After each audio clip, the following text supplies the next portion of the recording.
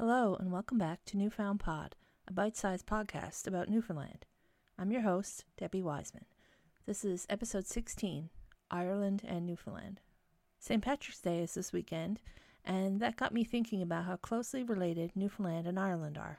Our flags, our music, our accents, our looks, our beliefs, even the look of the land are so similar that Irish author Tim Pat Coogan has said, Newfoundland is the most Irish place in the world outside of Ireland. Today I'm going to talk about those similarities and the effect of our Irish ancestors on our province. The first fishermen that we know of came from Ireland to Newfoundland in the 1500s to catch cod and return back home. Beginning in the 17 and 1800s, young women started to go along, and they would marry a fellow Irishman and stay to start their families in Newfoundland. According to a census carried out in 1836, over half of the population of Newfoundland had Irish roots. Almost three-quarters of those people were living in St. John's and an area known as the Irish Shore or the Irish Loop. The Irish Loop is basically, if you look down at a map of the Avalon Peninsula of Newfoundland, you go back down the shore from St. John's and all around the Avalon and back up, and it includes Babels, Fairland, Trepassey, and everything in between. Just a little story from me about the Irish Loop. Years ago, my brother used to own a bar called the Irish Loop Lounge, and he asked my friend Kelly and I to come up and judge a karaoke contest. Well, we listened to everyone, and we didn't know anyone, so we didn't know which one of them was apparently a local favorite, and we picked the one we thought was best, which wasn't her. We thought there was going to be a riot. We were actually told to leave early because people were so mad. I guess they take their karaoke pretty seriously. As I said, traditional Newfoundland music and Irish music are pretty similar. I'm not an expert in music, so I looked to someone who is. This comes from the Down Homer magazine article from last year. So, what separates Newfoundland tunes from Irish tunes? To many, they may sound indistinguishable. But according to musician Jim Payne, who also teaches the Newfoundland accordion course at Memorial University, tunes from this province draw on several traditions and contain nuances that place them in their own musical category. Besides the indigenous population, Newfoundland is mostly made up of 4 settler groups: English, Irish, Scottish, and French. So it stands to reason that when you take people from these different cultures and mix them all together, eventually there's going to be some sort of a hybrid form of expression come out of that. The Newfoundland tunes are often faster and more aggressive than their Irish counterparts, which Jim thinks stems from the environments they were played in. At the roots, both traditional Irish and Newfoundland tunes were written for dancing.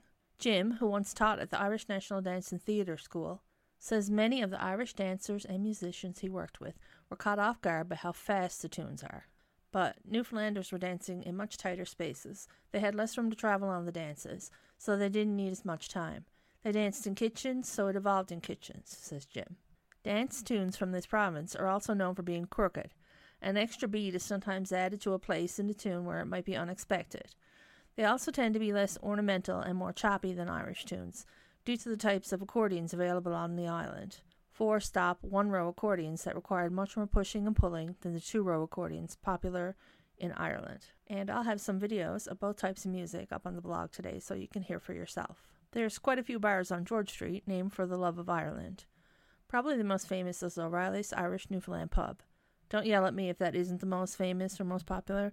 I haven't spent a lot of time on George Street. But they have live music every night, and they even have a live stream, so if you can't make it down, you can watch from your computer at home. I don't really have a strong Newfoundland accent. I know those who probably can understand me would beg to differ, but I really don't. There are much stronger accents, and I'll put examples of that on the blog too. Irish people themselves often mistake the Newfoundland accent for an Irish one. I've heard plenty of stories of people from here being asked what part of Ireland they're from. It's even happened to me when I visited the United States. Over 200 years ago, the Benevolent Irish Society was formed in St. John's and is still going strong. Their aim is to provide support to the community and to support Newfoundland and Irish culture. There's also a huge religious aspect to this. I'm not sure if I ever want to get into religion on this podcast. If I did, it would be a multi-part series because there's just so much.